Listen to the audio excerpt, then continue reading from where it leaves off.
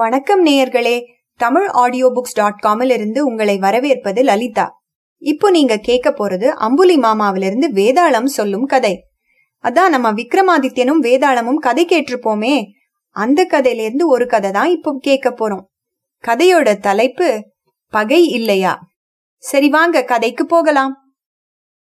தன் முயற்சியில் சற்றும் மனம் தளராத விக்ரமன் மீண்டும் மரத்தின் மீதேறி அங்கு தொங்கும் உடலை கீழே வீழ்த்தினான். பின்னர் கீழே இறங்கி அதனை சுமந்து கொண்டு மயானத்தை நோக்கி செல்கையில் அதன் உள்ளிருந்த வேதாளம் எள்ளி நகைத்து, மன்னனே, நீ யாருக்காக இவ்வளவு சிரமப்படுகிறாய்? உலகில் நண்பர்கள் காரணமில்லாமல் விரோதிகளாவதும் விரோதிகள் நண்பர்களாவதும் நடக்கிறது. இதற்கு உதாரணமாக உனக்கு மலையின் கதையை கூறுகிறேன், கவனமாக கேள் என கூறி கதை சொல்லலாயிற்று.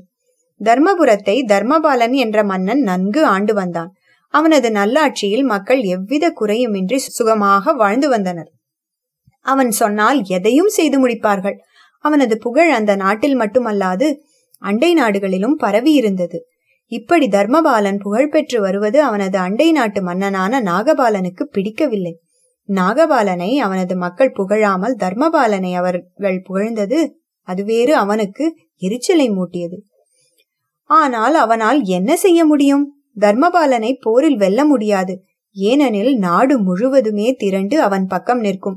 இப்படி உறுதியாக நின்று மன்னனுக்காக உயிரை விட தயாராக உள்ளவர்களை வெல்ல முடியாது. அவனது படைபலமும் அதிகமாகவே இருந்தது. எனவே தர்மபாலனை ஒழிக்க வேண்டுமானால் அவனது நாட்டில் கலகத்தை மூட்டிவிட வேண்டியதுதான் என நாகபாலன் எண்ணினான். இதற்காக நாகபாலன் தன் நாட்டிற்கும் தர்மபாலன் நாட்டிற்கும் இடையே வாழும் காட்டுவாசிகளை தூண்டிவிட்டான். அவர்களது தலைவனிடம், தர்மபாலனின் நாட்டை கொள்ளையடித்தால் உங்களுக்கெல்லாம் ஏராளமான பணம் கிடைக்கும். தர்மபாலனின் படைகள் உங்களை துரத்தினால் என் நாட்டிற்குள் ஓடி வந்து விடுங்கள், நான் உங்களுக்கு உதவி புரிகிறேன். தர்மபாலனின் நாட்டு மக்களிடம் ஏராளமான பணம் உள்ளது. அவற்றை நீங்கள் அடைந்தால் பல வருஷங்களுக்கு கவலை இல்லாமல் நீங்களெல்லாம் சுகமாக வாழ முடியும் என்றான். அத்தலைவனும் நாகபாலனின் பேச்சில் மயங்கி விட்டான். காட்டுவாசிகளின் தலைவனின் கட்டளையின்படி அவர்களெல்லாம் தர்மபுரத்தில் நுழைந்து கொள்ளையடிக்கலாயினர். அது கண்டு தர்மபாலன் கொள்ளைக்காரர்களை பிடிக்க வேண்டியது மக்களின் கடமையும் பொறுப்புமாகும் என அறிவித்தான். அவ்வளவுதான். மக்கள் அக்கட்டளையின்படி எச்சரிக்கையுடன் இருந்து கொள்ளையடிக்க முயன்ற பல காட்டுவாசிகளை பிடித்துவிட்டனர்.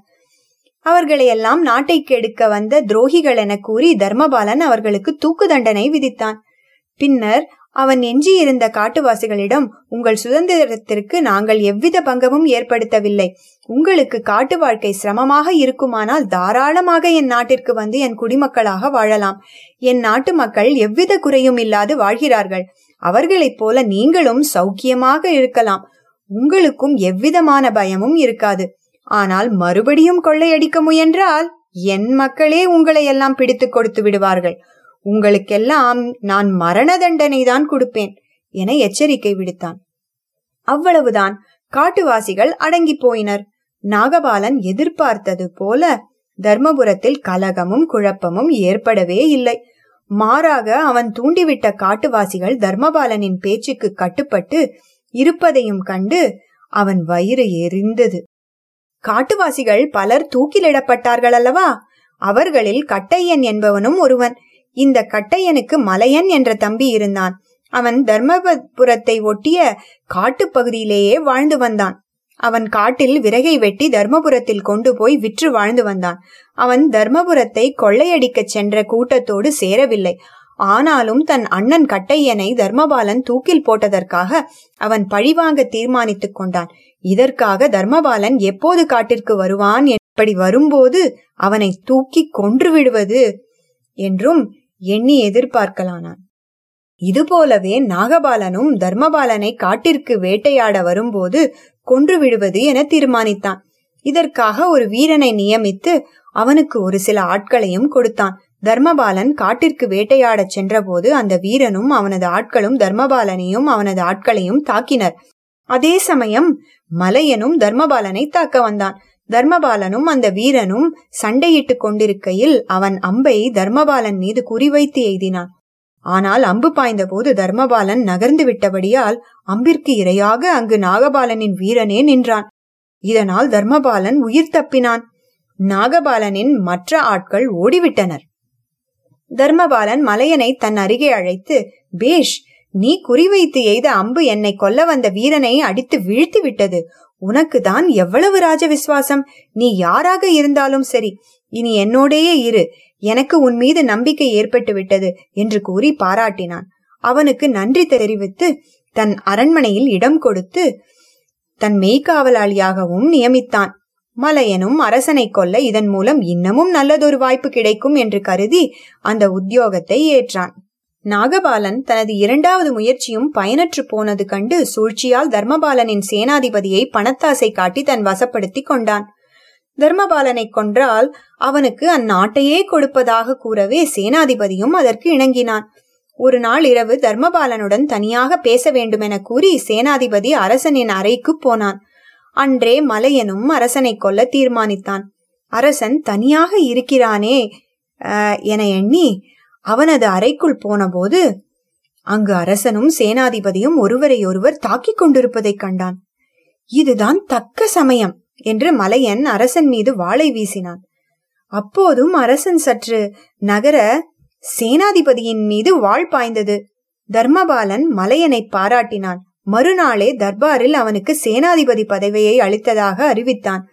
அதற்கு பிறகு மலையனின் மனதில் அரசனை பழிவாங்கும் எண்ணமே எழவில்லை. வேதாளம் இத்தகைய கதையை கூறி, மலையன் ஏன் பழிவாங்கும் எண்ணத்தை விட்டுவிட்டான்? அரசன் பெரிய பதவியை கொடுத்தான் என்ற காரணத்தினாலா, அல்லது மன்னனுக்கு கடவுளின் துணை இருக்கிறது என்று எண்ணினானா? இக்கேள்விகளுக்கு பதில் தெரிந்தும் நீ கூறாவிட்டால் உன் தலை வெடித்து சுக்கு நூறாகிவிடும் என்றது. விக்கிரமனும் மலையனின் அண்ணனை கொல்ல தனிப்பட்ட காரணம் எதையும் தர்மபாலன் கொள்ளவில்லை என கண்டுகொண்டான். நாட்டின் நலனை கருத்தில் கொண்டே மன்னன் கொள்ளைக்காரர்களாக வந்தவர்களை அழித்தான். தன்னை இன்னான் என கூட விசாரியாது தன் திறமைக்கு மன்னன் பரிசளித்தது கண்டு அவன் மனம் நெகிழ்ந்தது. மற்றவர்களைப் போலவே மலையனும் தர்மபாலனிடம் விசுவாசமாக இருக்கலானான் என்றான். மன்னன் கூறிய சரியான பதிலை கேட்டு அவன் மௌனம் கலையவே வேதாளம் அவன் சுமந்து வந்த உடலோடு மீண்டும் உயர கிளம்பி முருங்க மரத்தில் ஏறிக்கொண்டது. இத்துடன் இந்த கதை முடிந்தது. என்ன நேயர்களே, உங்களுக்கு இந்த கதை பிடிச்சிருக்கா? அப்படின்னா லைக் பண்ணுங்க, நண்பர்களோட ஷேர் பண்ணுங்க. இது போல இன்னும் பல சுவாரஸ்யமான கதைகள் கேட்கணும்னா மறக்காம சப்ஸ்கிரைப் பண்ணுங்க. நன்றி.